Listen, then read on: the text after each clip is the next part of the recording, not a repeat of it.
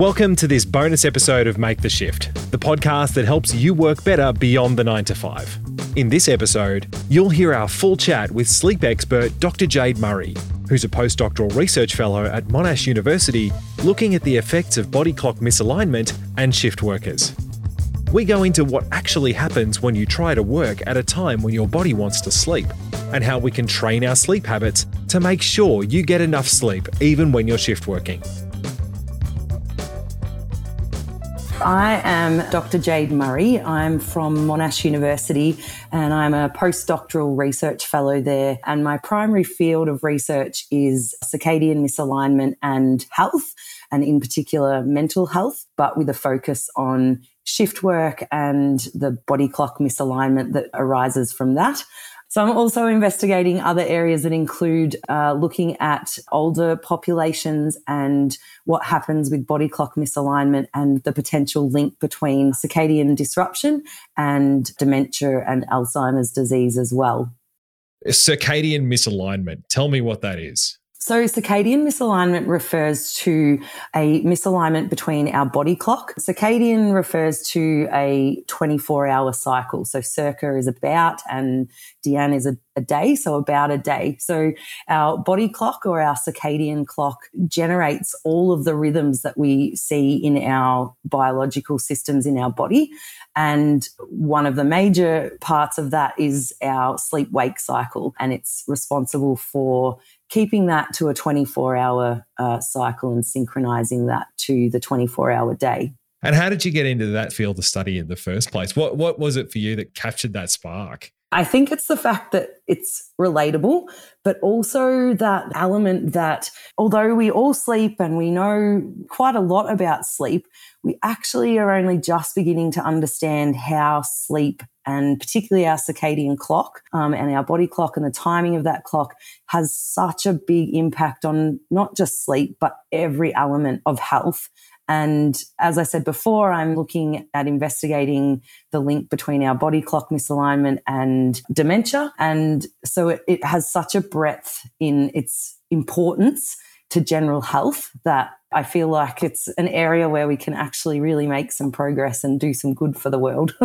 Okay, there's so many points in that I want to pick up on, but I think we should probably establish the basics first. So when you talk about circadian misalignment, how does that look for, say, a shift worker who is working odd hours and that stuff? As a basic sort of overview of the circadian rhythms, at night, our circadian system drops to very little alerting signal. So there's nothing coming through as a signal to say you should be awake or alert. And then as we begin to wake and start our normal typical day, that signaling increases across the course of the day because the longer we're awake, we also have what we call homeostatic pressure that builds to sleep. And so our signaling from our circadian system increases our alertness to prevent any just haphazard falling asleep at any given moment. Again, once we go to bed, our alerting signal drops right off.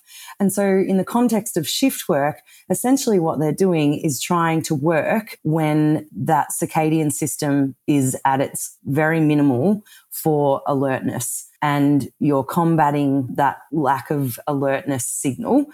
And oftentimes what happens is that there's been limited sleep prior to that, in addition to the limited circadian signal, that then means you're also fighting an increased level of homeostatic sleep pressure or that drive to need to sleep.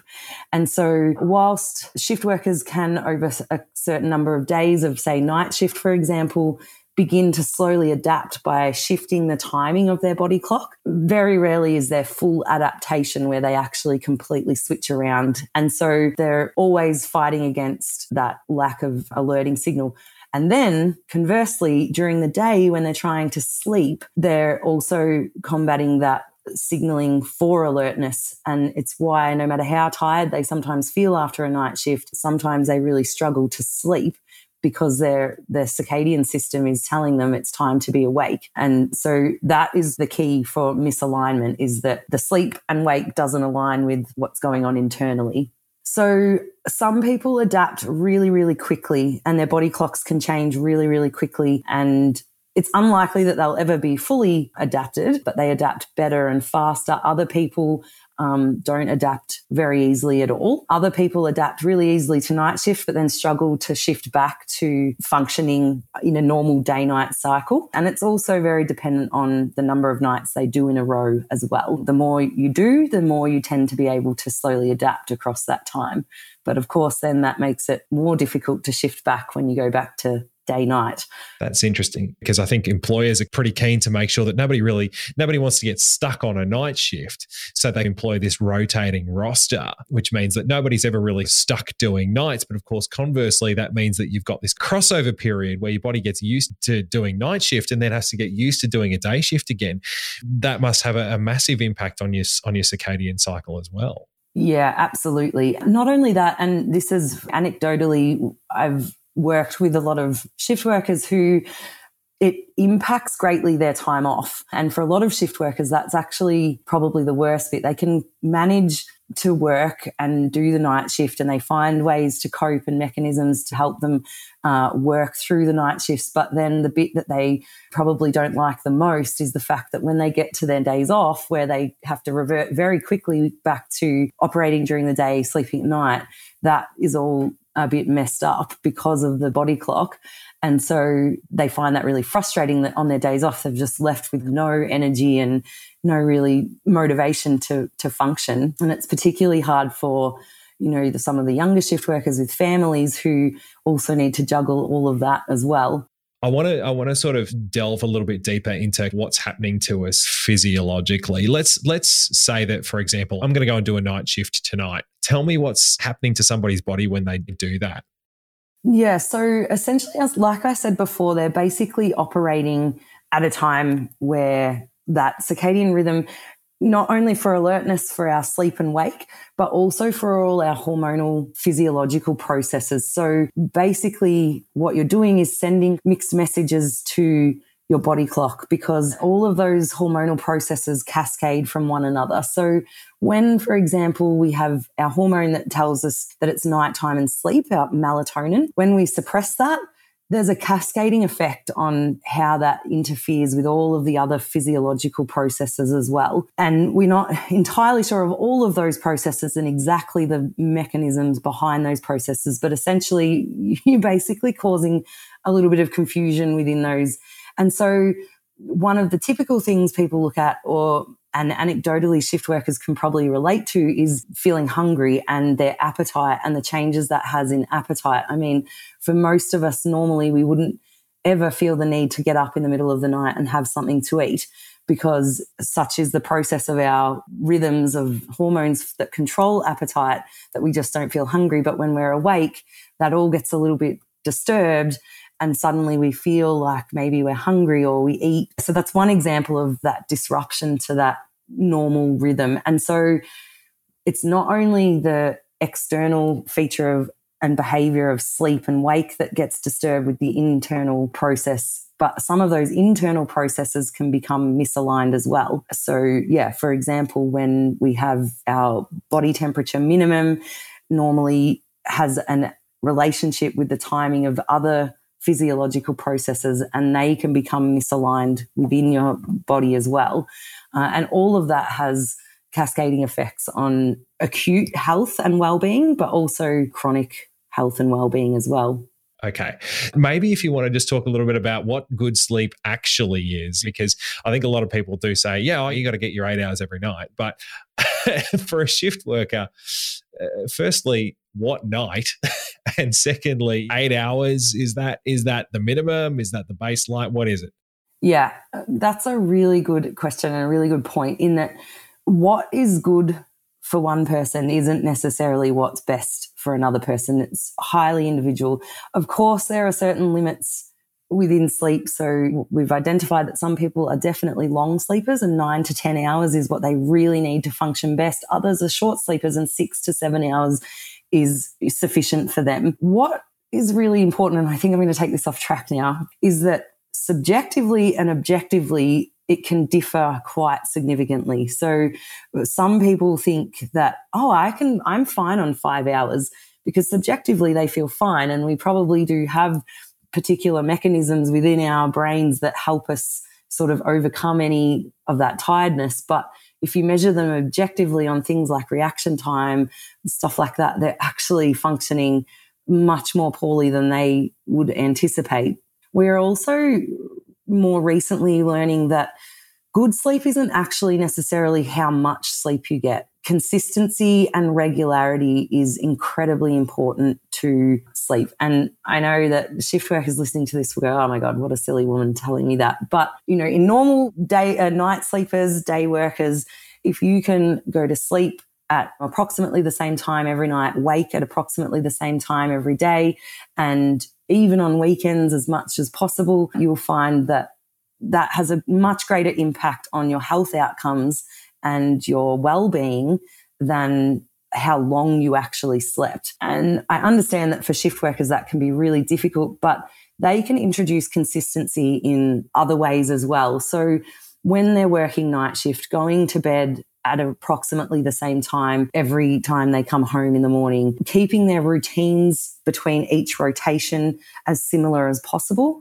and trying to maintain throughout any period of any given schedule they're on as much consistency as possible will actually help improve their sleep and how they feel as well. So yeah, in answer to that broader question of what is good sleep, it is about how much sleep you get, but it's also very much about the consistency of your routines and the regularity of your sleep timing.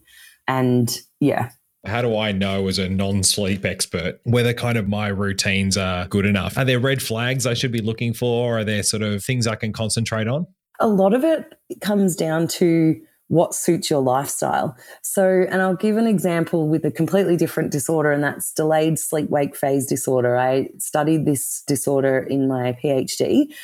And it's a disorder where people's body clocks are timed really, really late. So these are people whose signal for sleep, their melatonin onset, things like that don't happen until, say, 3 o'clock in the morning.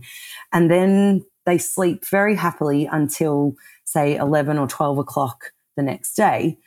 When they are left to that schedule, say on holidays when they have no work, no commitments, they're very healthy. They get excellent quality of sleep because they're sleeping in tune with the timing of their body clock, and they're getting sufficient sleep, and they're generally fairly consistent in the timing of their sleep.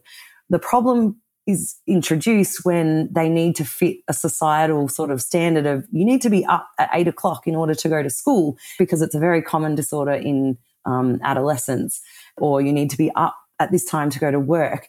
And that's where it all falls apart. They can't get to sleep any earlier because their body clock's telling them, no, it's not time yet.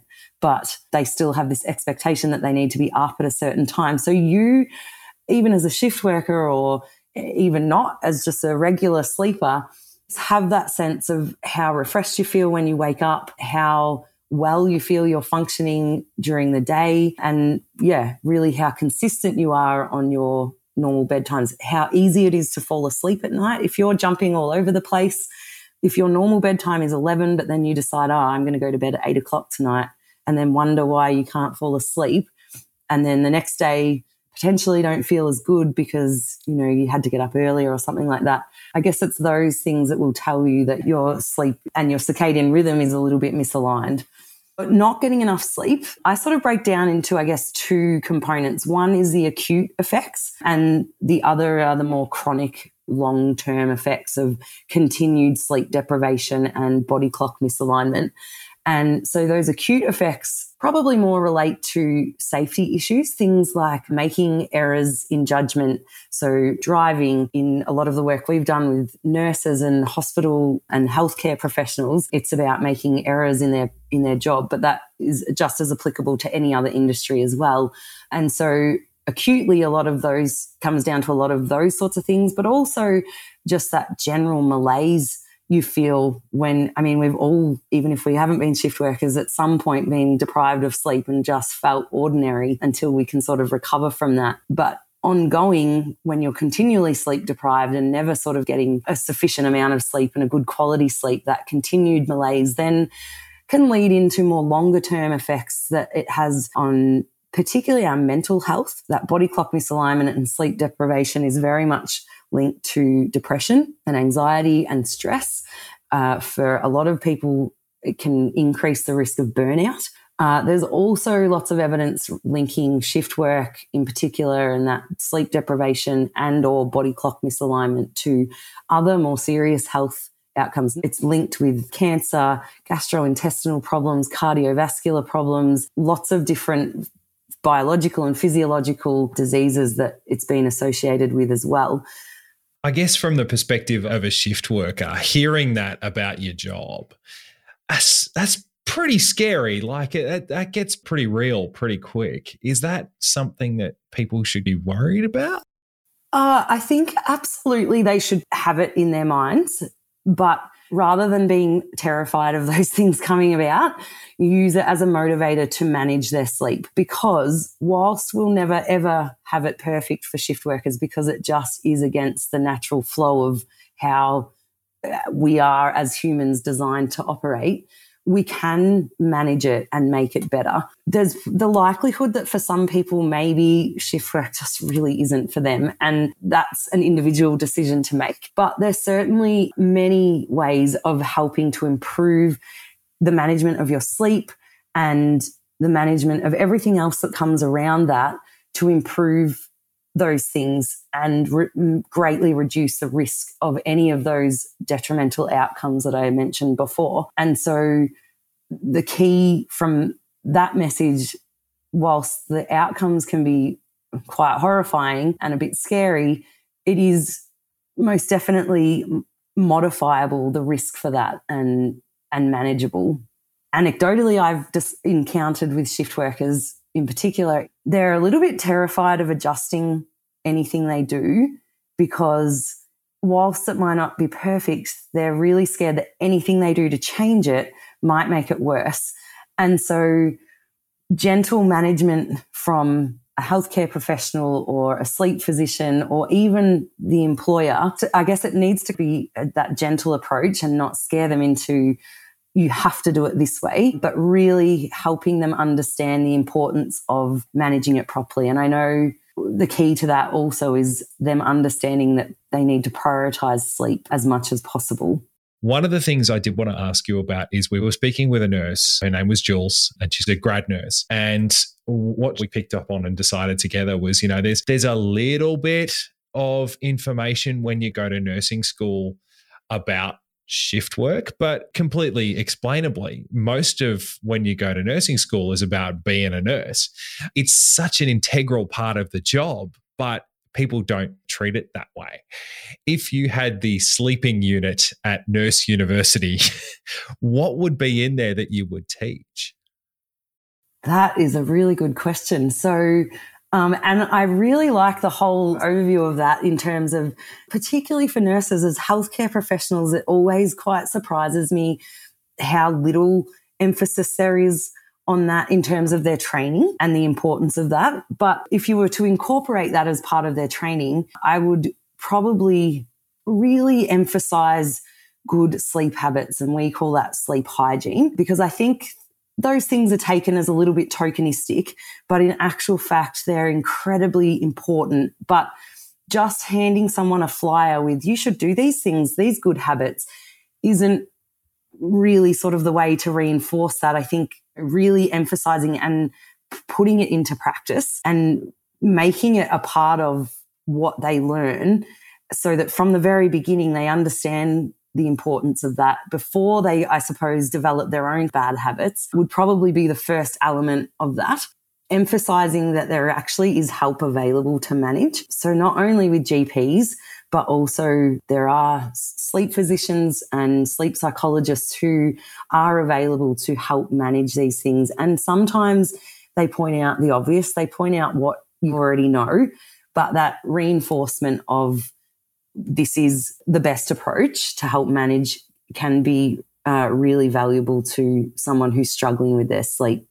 We do all go for the nurses and the firemen and the policemen when we're talking about shift workers, but it is also the tram drivers and the people at the check-in desk at the airport and all those other people who might not necessarily have the same focus or goodwill around their job that they're shift workers, and all these people are still required for society to function. They're not necessarily in a job where they go to university and they learn how to do it. Is that the job of their employer to go, okay, well, now you're moving into this work. This is now how you, I suppose, not how you run your life, because we don't want to be teaching people how to live their lives, but these are some of the things you should be looking out for. Absolutely. Yes, I think definitely. And you raise a really good point that we talk often of, policemen, firemen, nurses, who most of them have quite high adrenaline jobs. And even for firemen who might have a night where it's very slow, but then all of a sudden there's a fire, that adrenaline kicks in. But for the person standing on the desk at the airport, or standing on a factory production line where there's no adrenaline, it's potentially even harder to maintain that level of alertness and manage their fatigue across the course of a night, and then also manage that during the day in their daytime lives. So, I think it's exceptionally important for employers to introduce that or have that as part of their training regime in the beginning. And I wouldn't necessarily put it as expectations, but frame it more in the terms of guidelines and help and support, and offer that open door policy where they do, if they are struggling, that there isn't any stigma around describing that trouble that they're having to their employer, their superior, because ultimately it has implications for not only the individual but the employer. If safety is not adhered to and can't be because someone's so tired or really struggling, it's in the best interest of the employer as well to offer as much support as they can. And I think as well, just on that stigma point, what's really interesting to me is we almost act as if shift work is not a hard thing to do. We almost act as if shift work is just, you wake up at 3 o'clock in the morning. But as you've said before, you're fighting your body and you're fighting these natural circadian rhythms. So it is quite a difficult thing to do, yeah? Absolutely. And to those who don't do shift work or might have that idea that it's not really that hard, they just need to think back to any time that they've had to wake up at 2 o'clock in the morning because they were catching a plane or something like that, and how that awful, groggy, sick feeling that you get because you're awake at a time when you're not used to that. That's the thing that shift workers are operating with, and probably particularly those in the less adrenaline-fueled industries, that's what they're fighting all the time. And it is difficult mentally, and it has an impact physiologically as well. So we've talked a little bit about what the shift workers themselves can do, but we don't want to lump them with all the responsibility, because I think they've probably got enough already. What expectations should the employees and the shift workers themselves have of their organisations? What should they be looking for from their employers? I think first and foremost, employers should be able to expect that they come first in terms of their health and well-being, particularly in the context of shift work.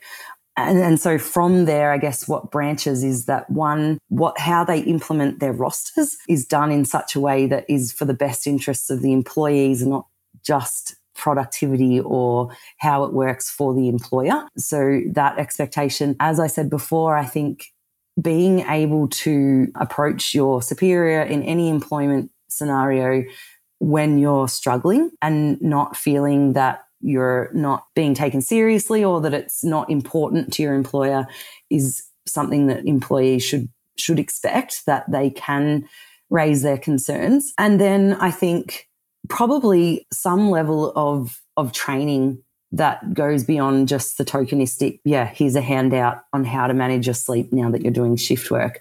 And I know a lot of workplaces now have OHS representatives that help manage those kinds of element of safety within the workplace, but making sure they're very well versed on all things sleep and everything related to that, the managing exercise, diet, all of that in combination. And if that's not the case, then I think the onus is on the employer to have regular workshops or It's things like that where you have someone come in to talk about it and give your employees the opportunity to ask questions and be guided by a professional as well. From the employer's perspective, that cost is mitigated when you improve individual and employee happiness, sleep, safety, all of that. So the cost really is irrelevant at that point for the employer. We've got a couple of episodes, one on FIFO and one on family. So I might just touch on FIFO first. It often includes long periods of people being away or people sometimes being on night shift. Sometimes that might be 1 week on, 1 week off. Sometimes that might be a couple of weeks stint. Can you talk a little bit around some of the effects on people's sleep? Maybe as well, they might be sharing accommodation with some of their, co-workers and stuff like that. Can you talk a little bit around some of those effects as well? In some ways, FIFO probably have it a little bit easier because they're with a group of people who are doing the same thing. And although, yes, they might be sharing with Bob that snores and all of that, they tend to be on at least a similar rotation or schedule that helps them all fit together. But this is an area where employers have a lot of opportunity to help manage from the sleep and circadian perspective. So introducing lighting interventions is an excellent opportunity in a FIFO setting. Because they're all doing the same thing. That's much harder for individuals at home where they've got to run a family and their family doesn't necessarily want to be blasted with bright light at night when they're actually needing to go to sleep and need dim light. But in a FIFO setting where everyone's doing the same thing, having designated areas within a community of FIFO workers where this is for night shift, this is for day shift, those sorts of things can really help employers aid the management for their employees. But I think for anyone who snores, on the one hand, I think moving them is actually not a bad idea because, it's better than asking the non-snorer to have to sleep with earplugs all night, for example, or because then that becomes the onus is then on them. There is an opportunity for the employer to provide assistance. So having them assessed for sleep apnea, because sleep apnea is a huge problem in the community. It's one of the biggest sleep concerns in society. And it also greatly impacts the quality of sleep people get. And so combine that with shift work and it's not ideal at all. And so there's an opportunity there for the employer to help them and support them and have them assessed for sleep apnea and perhaps even provide some level of funding for treatment, whatever the case may be. Awesome.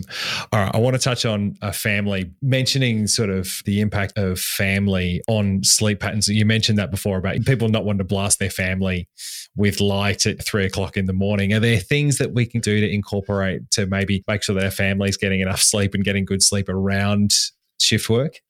At the risk of sounding a bit obvious, but I think one of the primary things shift workers can do is have a very frank discussion with their family and particularly their significant other, especially if they have young children. And by frank, I mean really describe the way shift work makes them feel and the importance of what they need. And then also balancing that, with the fact that, yes, my partner and our children and everyone else in the household still needs to function.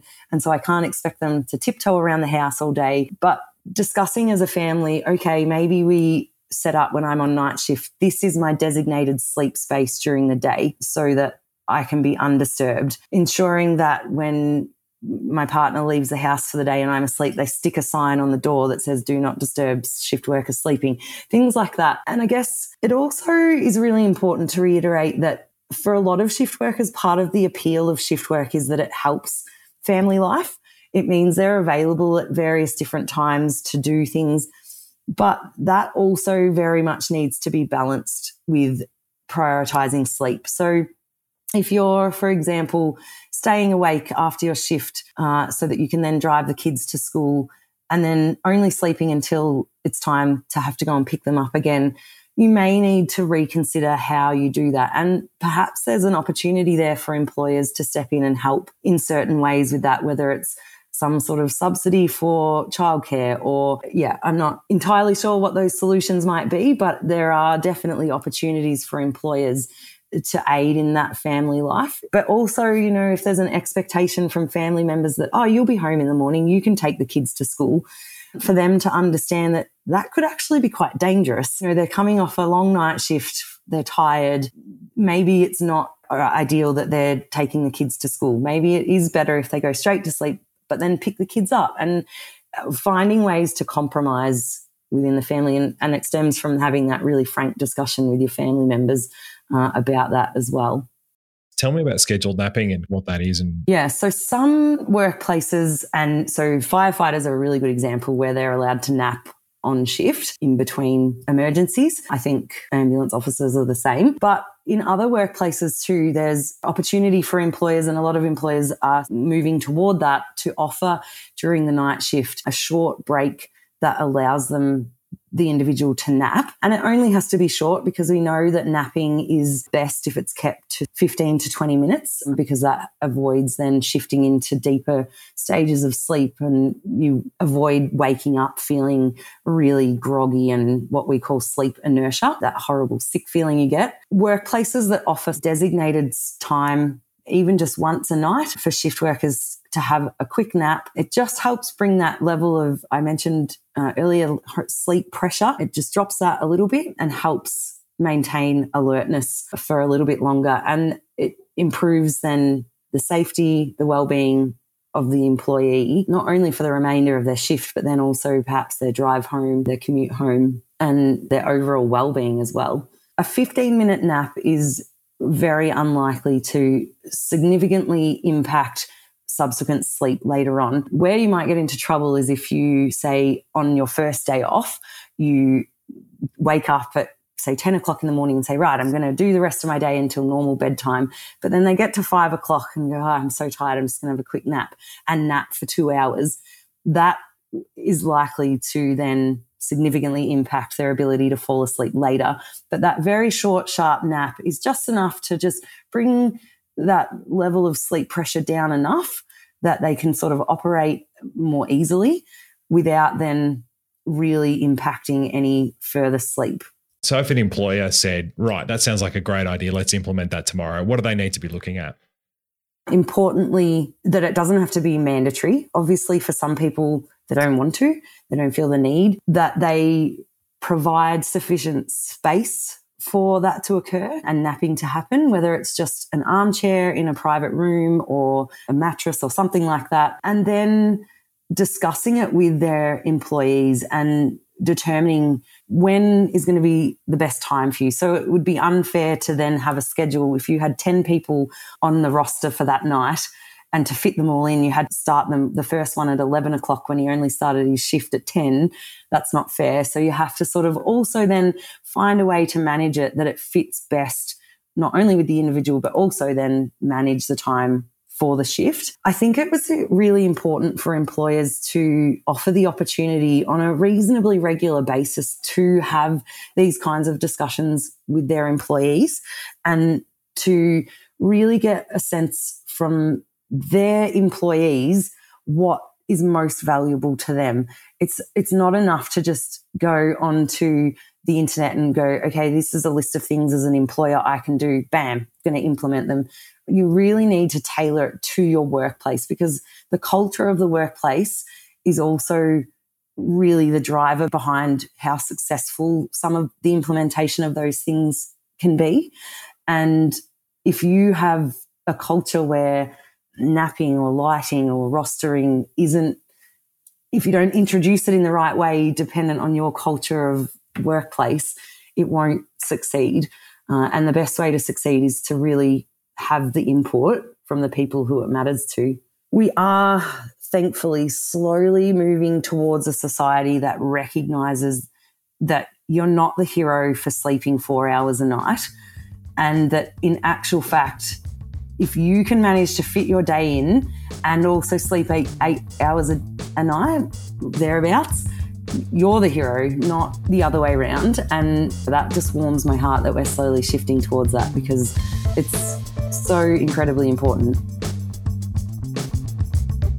Make the Shift is a podcast produced as part of the Work Well in Wellington Toolkit by Wellington Primary Care Partnership in conjunction with WorkSafe.